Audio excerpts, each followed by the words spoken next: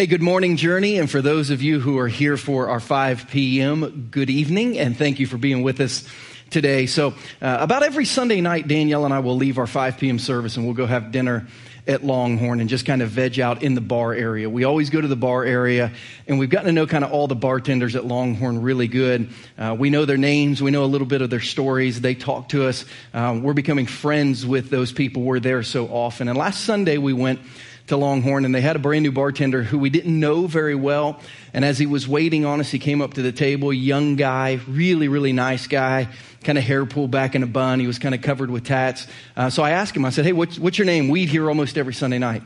And he said, my name's Logan. And I'm always trying to connect with people in some way or another. So I said, Logan, like Logan Paul. Now, what you need to know is I have no idea who Logan Paul is. You may have no idea who Logan Paul is if you're under the age of 21. He's some famous YouTuber that I hear kids talking about from time to time when I do youth ministry. I thought this guy looks pretty young. Maybe he knows who he is. And he kind of laughed and he said, you're the second person who has said that to me today. I had a fourth grader in here who asked me if I knew Logan Paul earlier in the day. And he said, I really don't know who Logan Paul is. He said, what's funny is I have a lot of older people who come in here and eat. And when they hear my name's Logan, they always ask me if I've seen the movie Logan's Run. I guess that's what old people know the name Logan for, Logan's Run. He said, have you ever seen that movie? And I said, no, I haven't. He said, it was made before I was born. I don't know anything about it, but that's what people normally ask me. And I said, well, do you know, like, the Wolverine? Do you know that Logan? And he said, yes. And I said, okay, we'll stick with that then. You can be Logan like the Wolverine. And he laughed and he said, yeah, at least that movie was made before I was born. That allows me to date myself with my upcoming illustration because probably one of my favorite movies was made before he was born. And if you're under the age of 25, it was almost made before you were born. In 1986, one of my favorite movies came out. It was called Short Circuit. I don't know if you've ever seen the movie Short Circuit. It was about kind of this robotic character that a laboratory named Nova Labs created for Cold War technology and Cold War capabilities. They were doing a military demonstration one day when it got struck by lightning. And when it got struck by lightning, it allowed it somehow in its circuit board to develop the ability to kind of have human emotions. And this robot, the fifth model of the robot, kind of escaped the complex. It ended up finding its way to a home in Oregon and living with a lady who took care of animals. And he always desired input. He would always ask for more input. So she set the robot in front of the television. She would set the robot in front of the television and the radio. And he would learn to speak like the culture of the day. He could do all the voices he heard on TV. And he kind of developed in the storyline as if he was a person. One day he was out playing in the meadow. He was kind of jumping and running along, and he smashed a grasshopper. He killed it. And I'll never forget, he smashed a grasshopper, and then he kind of pulled back over the grasshopper, and he realized that it was dead, and it spooked him, and he was always from that point on afraid of dying. Well, Nova Laboratories found out where he was, and they called the lady he was staying with, and they said, listen, we need to come and get our robot back. We need to come and disassemble him and reprogram him and put him back together so he's of use for the military. Well, this phrase, disassemble, to this robot who would later have the name Johnny 5. To him, the name disassemble meant dead, like the grasshopper. So he was scared to death of being disassembled, and he ran away from the military. He ended up finding his way onto a ranch in Montana where they filmed Short Circuit 2 as Johnny 5. But in running away from the military, probably 100 times in the movie, he would say this phrase, no disassemble, no disassemble, no disassemble. Basically, he was saying, I don't want to die. It was his huge fear that he would be disassembled. Well, today, our huge goal is to disassemble something. My goal today, as we get into week 2 of our series, is to disassemble the dysfunction in the relationships that you're living in, perhaps maybe the dysfunction in your families. If you have your Bibles, I want you to turn to Genesis chapter 37. That's where we're going to be with Joseph. Again today, take your bulletin notes out so that you can follow along or fire up your Journey Church International app. Everything that's on the screens will be able to be followed along there because we find ourselves in week 2 of a series that's going to take us through the end of May called My Dysfunctional Family, Learning to Live with Difficult People. No one had a more dysfunctional family than Joseph. Nobody had a harder time learning to get along with difficult people than Joseph did. So we're studying his life so we can learn how to do that too. We had a great kickoff last week. We had a great podcast last week. If you weren't with us, I want to make sure you catch those up. Last week we started at the very end of Joseph's story. Today we start at the very beginning of Joseph's story in Genesis 37. Here's how we're introduced to this kid with this dysfunctional family. It says in Genesis 37:1, Jacob lived in the land where his father had stayed, the land of Canaan. Jacob was Joseph's dad. This is the account of Jacob's family line. Joseph, a young man of 17, was tending the flocks with his brothers, the sons of Bilhah and the sons of Zilpah. You might circle those two names. His father's wives, and he brought their father a bad report about them. Now Israel loved Joseph more than any of his other sons. Israel and Jacob are interchangeable names. It's the same person. He loved Joseph more than any of his other sons because he'd been born to him in his old age. And he'd made an ornate robe for him. When his brothers saw that their father loved him more than any of them, they hated him. And they could not speak a kind word to him. Joseph had a dream, and when he told it to his brothers, they hated him all the more. He said to them, "Listen to this dream I had. We were binding sheaves of grain out in the field when suddenly my sheaf rose up and stood upright, while your sheaves gathered around mine and bowed down to it." His brother said to him, "Do you intend to reign over us? Will you actually rule over us?" And they hated him all the more because of his dream and what he said. Then he had another dream, and he told it to his brothers. "Listen," he said, "I had another dream, and this time the sun and the moon and the 11 stars were bowing down to me." When he told his father as well as his brothers, his father rebuked him and said, "What is this dream you had? Will your mother and I and your brothers actually come and bow down to the ground before you?" His brothers were jealous of him, but his father kept the matter in mind. So I'm in Israel right now with a group of 30 people from our church on the Sunday that you're watching this message. And I wasn't supposed to preach today. It wasn't my goal to have a video message today. One of our other pastors was supposed to preach. But as we began laying out this series, and specifically this message, Pastor Brandon and I, as we began putting together the content for this message, I was really passionate about the information in this message. And I said, man, I really want to have a voice into the life of our church with the information we're sharing, because I think what we're going to learn today is going to be foundational to this entire series. Because in 20 years of doing ministry and counseling with families and trying to work through relational tension with people, what we're going to learn today is usually at the very core, at the very heart of the issue for what is going wrong. And I thought, man, this message is so important. I would hate to sit this one out because I think this is really going to set the tone for the rest of the series. Because trying to manage the difficulty and the dynamics of relationship as they change and as they shift is one of the hardest things to do. But if you can do that, you can not only learn to love difficult people, you can learn to deal with them, you can learn to be happy with them. So today we're going to try to disassemble dysfunction. And here's the three things we're going to look at if you have your notes with you this morning or this evening. One, we're going to learn to see the tension of unhealthy roles in a family. We're going to see that through the life of Joseph. We're going to learn to see the tension of unhealthy roles in a family. Number two, we're going to learn to see the changing roles of every family member and how every family member will change roles as they go through life. And then number three, we're going to learn to see the peace that can result from stepping into your role.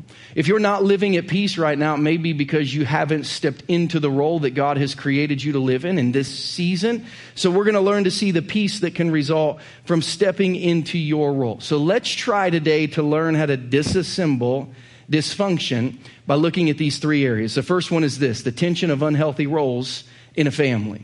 The first one is the tension of unhealthy roles in a family. And here's what you need to understand about Joseph, who God's hand was on powerfully and who had a great purpose for his life. At the wrong time, the right purposes of our lives can appear to have the wrong motives.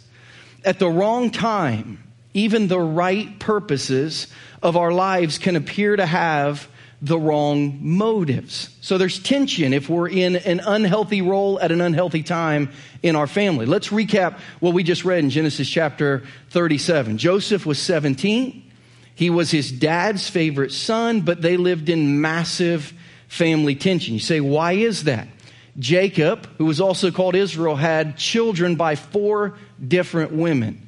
which means he actually had 4 different firstborn sons by these women, which means there was a battle between these 4 firstborn sons as to who would receive the double portion of inheritance as the firstborn son. I mean, every day there was tension within this family.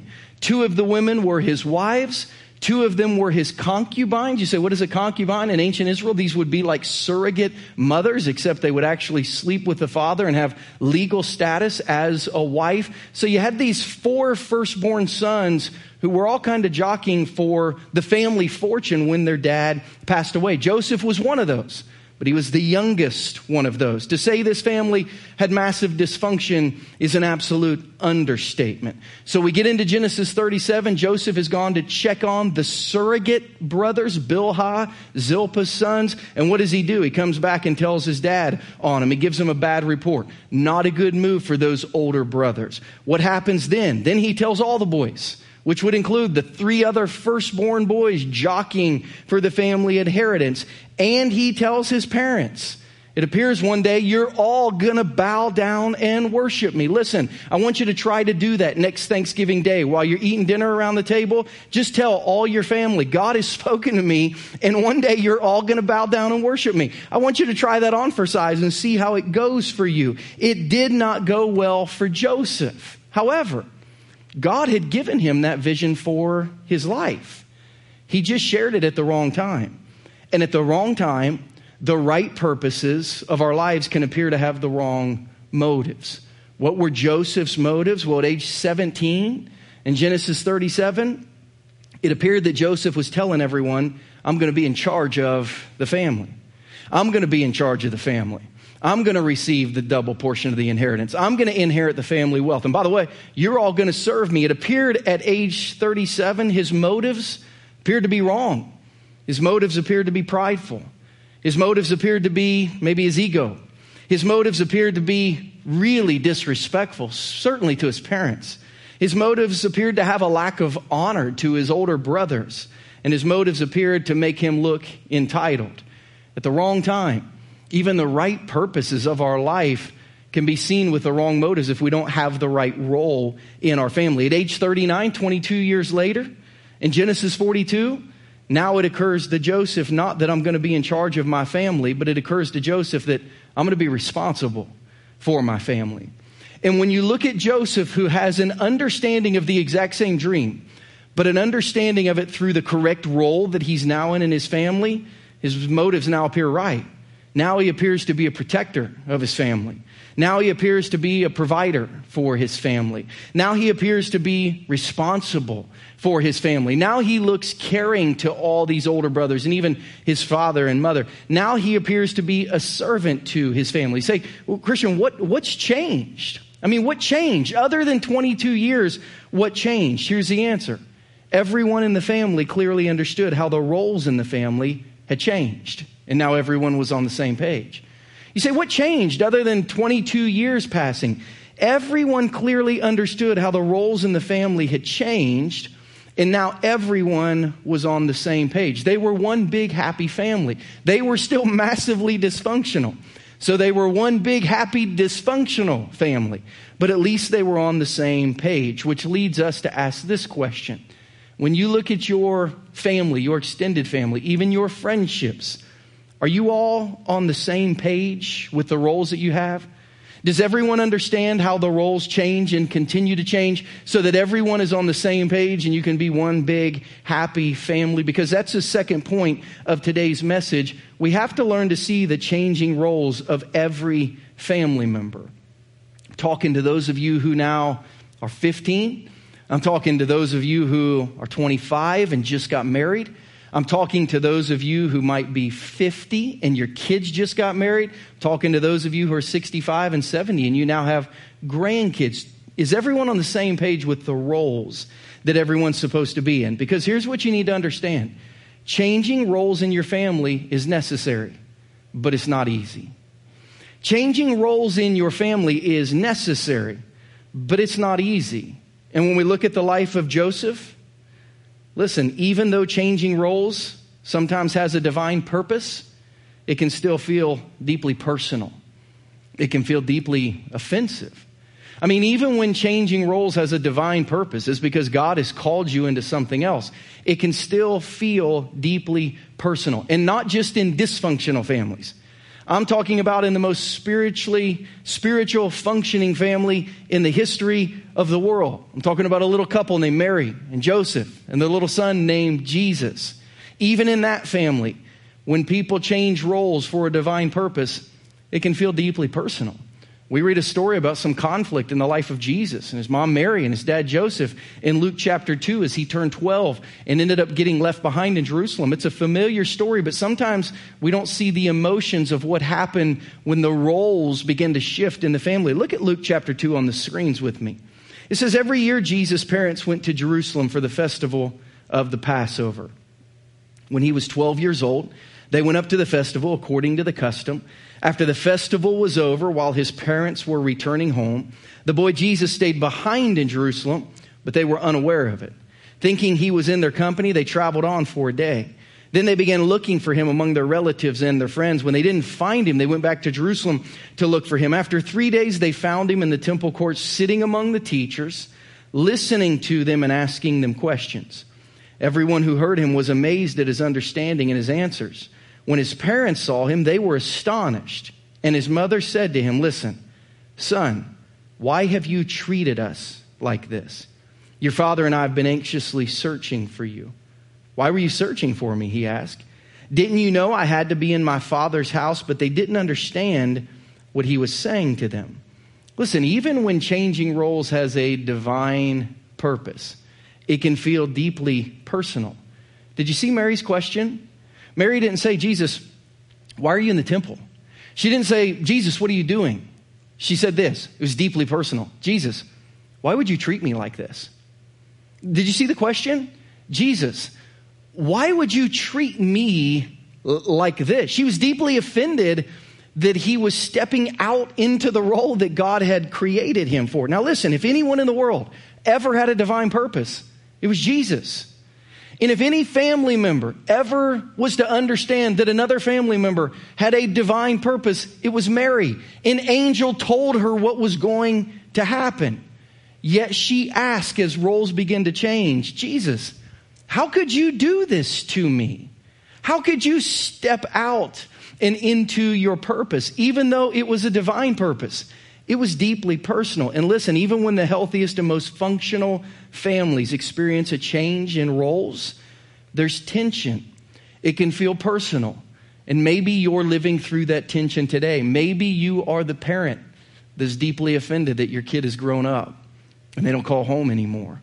Or maybe you're the child who's ready to step out, but you're so worried that your mom and dad are going to get mad that you won't step into your purpose. You say, for Jesus, and maybe you just growing up and moving on has created a little bit of tension. For this reason on your notes, stepping into your purpose sometimes looks a lot like stepping away from your family. Stepping into your purpose, just growing up, can sometimes look a lot like stepping away from your family.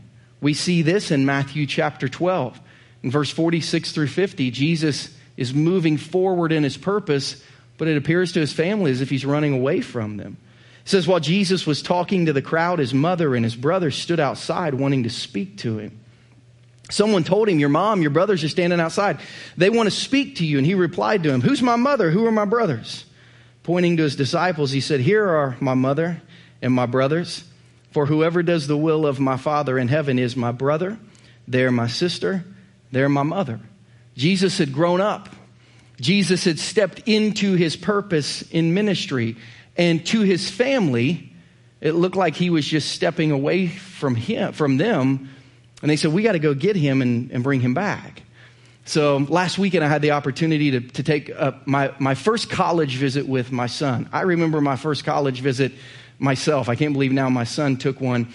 But he got invited up to watch a baseball game at the school where my dad's an athletic director and to spend a day with the admissions department, taking a tour of the campus. So we went up to a town just south of Chicago where my mom and dad live and where my sisters live. And on Friday night, we got a chance to have a family dinner together. And at that family dinner, my older sister waited till the dinner was over. And then she said, I need to say something. And I said, what's that? And she said, look at me. we all know the series you're getting ready to start preaching, and I want you to know we're watching. And if you say anything about us, we're going to kill you. So, Jill, if you're watching, no bad stories about the Newsom family. But part of the tour on Saturday, we got to see all the university on Friday, and on Saturday, Christian got to go work out with the baseball team. And after the workout, they invited him to lunch. And I texted Danielle and said, Christian stood me up for lunch. He's eating lunch with the baseball club like he's some college kid. And Danielle texted him back and said, no, he can't leave his family. He's got to eat lunch with us. He can't go eat lunch with them. Listen, I get it. It's going to be deeply personal when your kids grow up and move out. It's going to be deeply personal when they move on to a new phase in life. It might even look like they're stepping away from you just by stepping into their purpose. But listen, I pray, especially for Christian, it needs to happen. I actually pray that it does happen. I really do want him to go to college and move out and be successful with his life one day, but I know it's going to be hard. And listen, here's where we need to just get honest with ourselves. How could any of us who have families that really love us not expect them to be hurt and not expect them to feel a void when we step away? I mean, any of us who have a family who really loves us should expect people to be hurt as we move on. I mean, if Mary, the mother of Jesus, could get her heart hurt over the Messiah becoming the Messiah, certainly our moms and our wives and our hearts are going to hurt a little bit too. But we have to realize in a family, roles change. And here's what we can do to help that. Even in our changing roles, our hearts to love our families can still be evident. Jesus made this really clear for his mom, even as he hung on a cross. Talk about a role getting ready to change for a family. Jesus hung on a cross, but he made it real evident to his mom that she was really close to his heart. In John 19, while he's on the cross, he says this to his mother to make sure she knows, listen, you're still important to me, and I want to make sure you're taken care of. In John 19:25, near the cross of Jesus stood his mother's sister, Mary, the wife of Clopas, and Mary Magdalene. When Jesus saw his mother there and the disciple whom he loved standing nearby, he said to her, woman, here's your son. And to the disciple, here's your mother. From that time on, this disciple took her into his home. Listen, our hearts for our family can be evident. They should be evident. But roles in a family change. You know, I want to show you a few charts of my life and how just my roles have changed in my family. And then you're going to get a chance to do this exercise in your small group this week. So I hope you get to go to small group this week to kind of fill out your life charts and your priority roles. You know, when I look at my life at 5, if you look at the charts that are on the screen, you know, at 5, the roles in my life were pretty simple at 5 years old. I was a child of parents. It was my number one role, the most important role in my life. I was a brother of 2 sisters, an older sister and a younger sister. And I suppose I was a friend of kindergartners. I was in kindergarten half of age 5. Like that was me, not much going on in my life. My roles changed a little bit when I turned 6. Because at the age of 6, I became a Christian. I invited Jesus to be my Savior and to forgive my past. And I said I would commit my life to him. So from the age of 6 to 20, a pretty good chunk of time, the roles of my life changed. And it looked like this. I was a child of God first. For those of you who are Christians, you're always a child of God first. And then I was a child of my parents all the way up until 20. It was my second most important role. And then I was still a brother of 2 sisters. I was a friend. I was a teammate to people I played sports with all through elementary school, middle school, high school, and college. But then at the age of 21, I got married. And my roles began to change again. You see, at age 21 and at age 22, my most important role was as a child of God. But then my second most important role was as a husband to Danielle. That became the second most important relationship in my life. My third most important role was as a full-time worker or provider for the family that I now led. 1 Timothy 5:8 says, you're worse than an unbeliever. You're worse than someone who doesn't even love Jesus if you don't take care of your family. So that became the third most important thing. I was still a child of parents, but that role had minimized itself in my life. I was still a brother of sisters. I was still a friend. Now I was a church volunteer. I was a church member. Most of my friendships in life revolved around my Christian friendships. That was age 21 and age 22. And then my life changed again at 23. And from 23 to 40, it's kind of stayed the same. Still a child of God first. Then I'm a husband to Danielle, going on 20 years now. I'm still a father to Christian and Casey. That's why my life changed at 23, because I had my son, and then 2 years later, we would have a daughter. My fourth role now is as a full-time worker and as a provider. My relationship with my kids kind of rolled above that. And then as I became an adult, I stepped into God's purpose for my life. I became a pastor. I stepped into the calling that God had created me for. I'm still a child of parents, but you can see how that role has slid down. I'm still a brother of sisters, but you can see how that role has slid down. I'm still a friend, church volunteer, church member. But we have to understand the changing role of our lives demand a changing role in our family. The changing roles of our lives and what God says we are most responsible for in different seasons demand that our roles change in our families. And every now and then I like to bring this up when I'm counseling couples that I'm going to marry. I don't do much marriage counseling because I'm not a marriage counselor. I'm not a counselor of any type.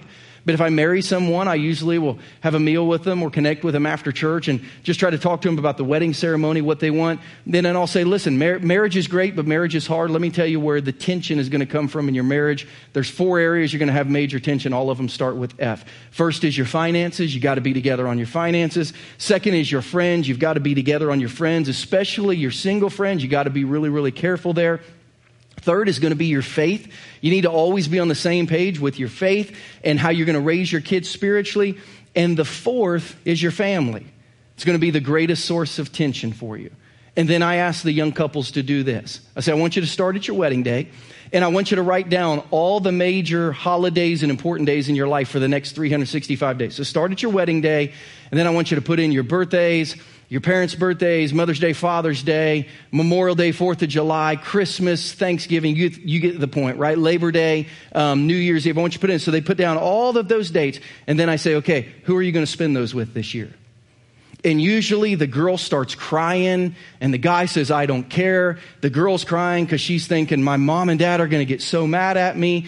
The guy is thinking it doesn't matter, which means his parents are going to get mad at him. And I caused the first marriage fight because they haven't even thought about changing roles yet. They just thought life would always be like it had always been. And they don't think all of a sudden they have divided. Now get this. For most people who grew up in my generation, I mean, more than half the people my age, their parents are divorced, which means they don't have 2 families to visit on every major important day. They have 4, which means this. Most young married couples who aren't willing to adjust in their roles, their family unit comes 5th. What you think about that? Their kids, when it comes to holidays, birthdays, important days, most people my age, their family, if they're not willing to change how they've been living and adapt their roles, their family comes 5th. If your mom and dad are still married like mine and you're really blessed, your family will come 3rd unless you say, you know what, my role has changed. We have mothers in our church who have had kids for 6, 7, 8, 9 years who have never been celebrated yet as a mother because every Mother's Day they're still celebrating mom. And no one has stopped to say, time out. We need to make Mother's Day now about this mom because she has children too. We have people in our church who are in their 40s who have never made a Thanksgiving turkey because they've not ever realized their family can have Thanksgiving together. We have families in our church who their kids are moving towards teenage years and they've never been at home on Christmas morning. I'm not saying any of those things are bad, but it can create tension if you're not willing to change with the roles as life grows. And listen, misplaced family priorities lead to messy family relationships. You heard me say that most of the family tension I deal with revolves around this message. There it is. It's 2 people who have not adjusted. Every time life adjusts, they've not adjusted the priority of their family roles. And there's all this tension trying to serve too many people. And by making everyone a priority, the people who are most important actually never become the priority. So every family member's roles will change. For those of you who are young, you need to realize that. For those of you who are older and you're not releasing your grown adult children to change, give them a little bit of a break. It will release the tension and it will lead to a bigger, happier family. And what might happen, number 3, is you might actually end up having some peace in fulfilling your role. We said that we have to realize that roles are going to change. And if they do, I believe, number 3, you can have some peace in fulfilling your roles. This week in small groups, you're going to kind of fill out your charts together. And then we're going to ask everyone to ask whether these things are a reality, whether it's real. You say, what do you mean is it a reality? Here's what I mean by that. Do your kids really believe they're more important than your job? Is it a reality? Does your wife or your husband really believe they're more important than your extended family? Is that a reality? Does your extended family believe that they're more important than your friends and your hobbies and your church? Is that a reality?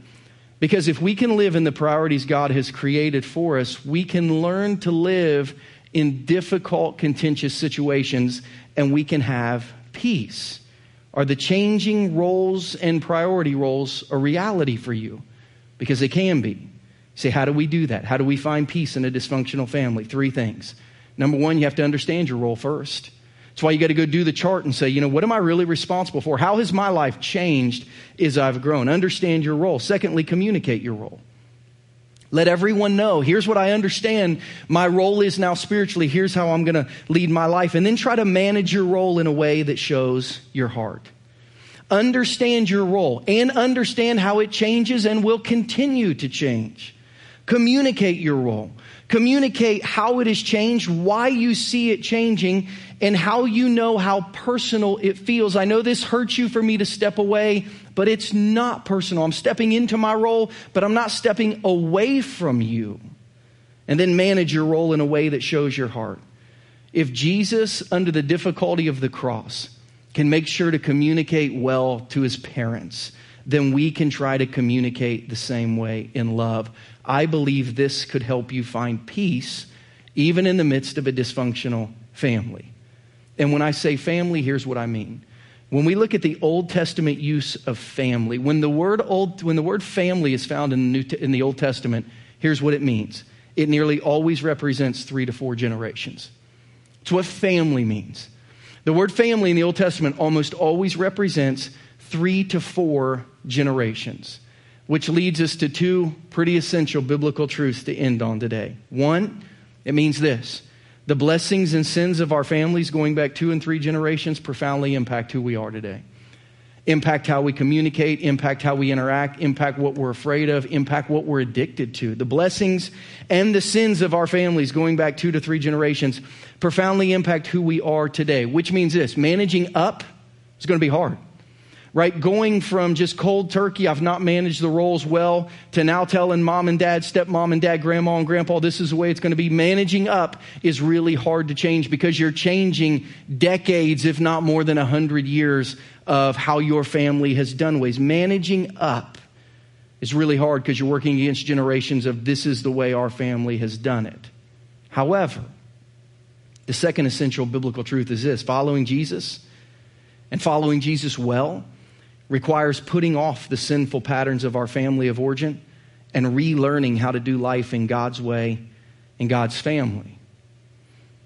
It means this: following Jesus well sometimes requires putting off the patterns of our family of origin and relearning how to do life God's way in God's family. It might mean you can't manage up, but you can manage down. Managing down is possible if you will choose to break the cycle of tension and unhealthiness to lean into the cycle of trust and health that God wants you to have. Understanding that roles change, it's not personal. It doesn't mean no one loves you, but you need to release people into change. Joseph kind of followed these 2 essential truths in Scripture. Joseph came from three generations of dysfunction: Abraham, Isaac, and Jacob. They couldn't really get their stuff together. But Joseph had the opportunity to do it differently. A nation would come from a family named after their father Israel would turn into a nation named Israel. Why? Because one generation said, we're going to do it different and I'm going to break the mold. In Genesis 46:26, it says the family of Jacob, all those who went to Egypt with Jacob, were 70 people. Up to that point, that's how well that thing functioned. 3 generations in, there's still only 70 of them at the family reunion. When Joseph breaks the mold of dysfunction, We see 400 years later, the next time the family of Israel was counted, Numbers 1:45 and 46, all the Israelites, 20 years old or more who were able to serve in Israel's army were counted according to their number, and the total number was 603,550. You say, whoa, how did 70 become 600,000? Because one generation stood up and said, we're going to do it different. Abraham, Isaac, Jacob have a lot of respect, have a lot of gratitude for what they poured into me. But we're going to do things differently moving forward. And this family grew, and it became a nation because one generation said, I'm going to manage down differently. I can't change everything going up, but I'm going to manage down differently. One person learned to operate in their role and help their family do the same as they pushed them down. It changed the way a family operated and a nation resulted. About a year and a half ago, we were in St. Paul, Minnesota. I'd never been to Minneapolis or St. Paul. We were north of St. Paul. Christian had a football game up there. And as we were driving to the football game about 30 minutes north of St. Paul, we drove over a little bridge and over a little stream. And next to the stream and the bridge was a sign that said Mississippi River.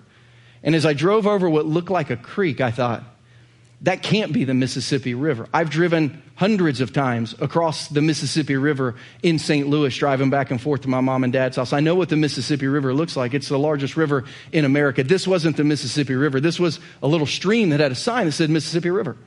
So I pulled up to a gas station a few miles away and I said, hey, that little creek back there had a sign that said Mississippi River. What's the deal there? And he kind of laughed and he said, that is the Mississippi River. He said, that's what the Mississippi River looks like before all the other rivers of America pour into it. He said, at its origin, before everything else gets dumped into it, that's what it looks like. And it's way easier to cross there. You know what Joseph teaches us?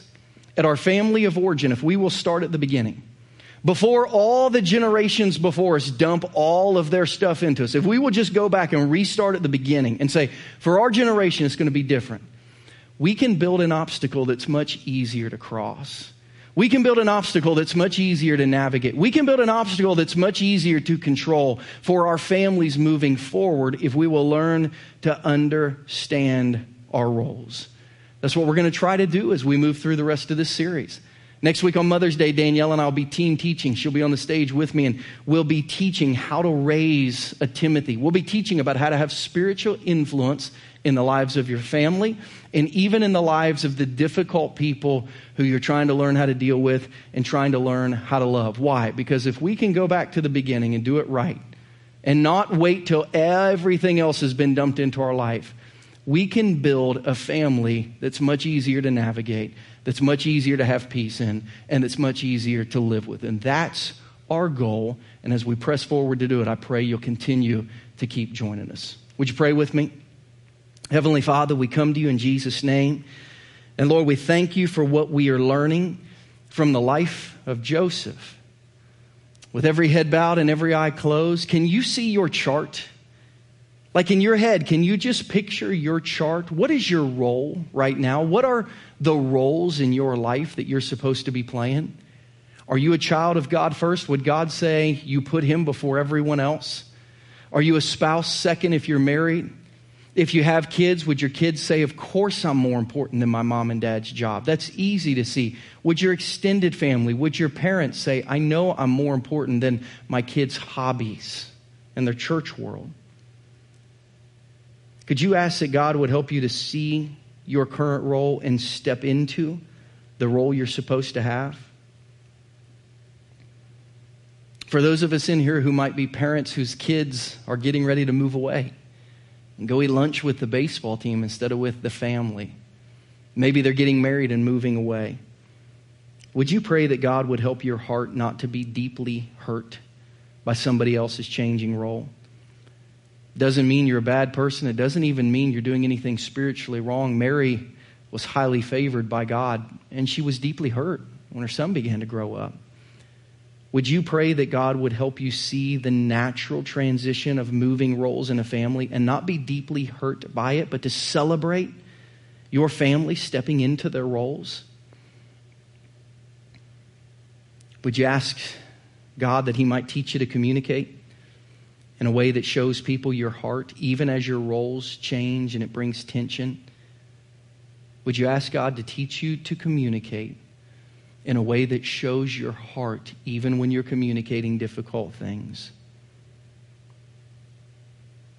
And for those of us who don't want to live in dysfunction anymore, would you ask that maybe God would help us, our generation, to manage down well? Like Joseph, we can't change what's happened before us, but to help us change our stories and the health of our families forever. Would you pray, if you have kids right now, that you would be able to help them thrive in all of their changing roles so that you can change the narrative and the tension that maybe you have faced?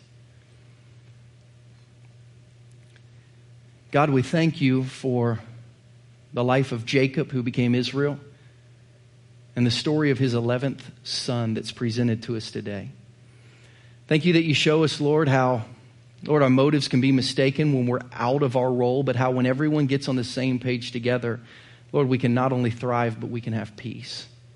Help our church to be filled with families who learn how to operate not in dysfunction, but in peace, because we understand our changing roles, we communicate our changing roles, and we learn how to manage the tension of those changing roles. I pray, God, you'll be with the team who's in Israel as I preach this message to our church by video.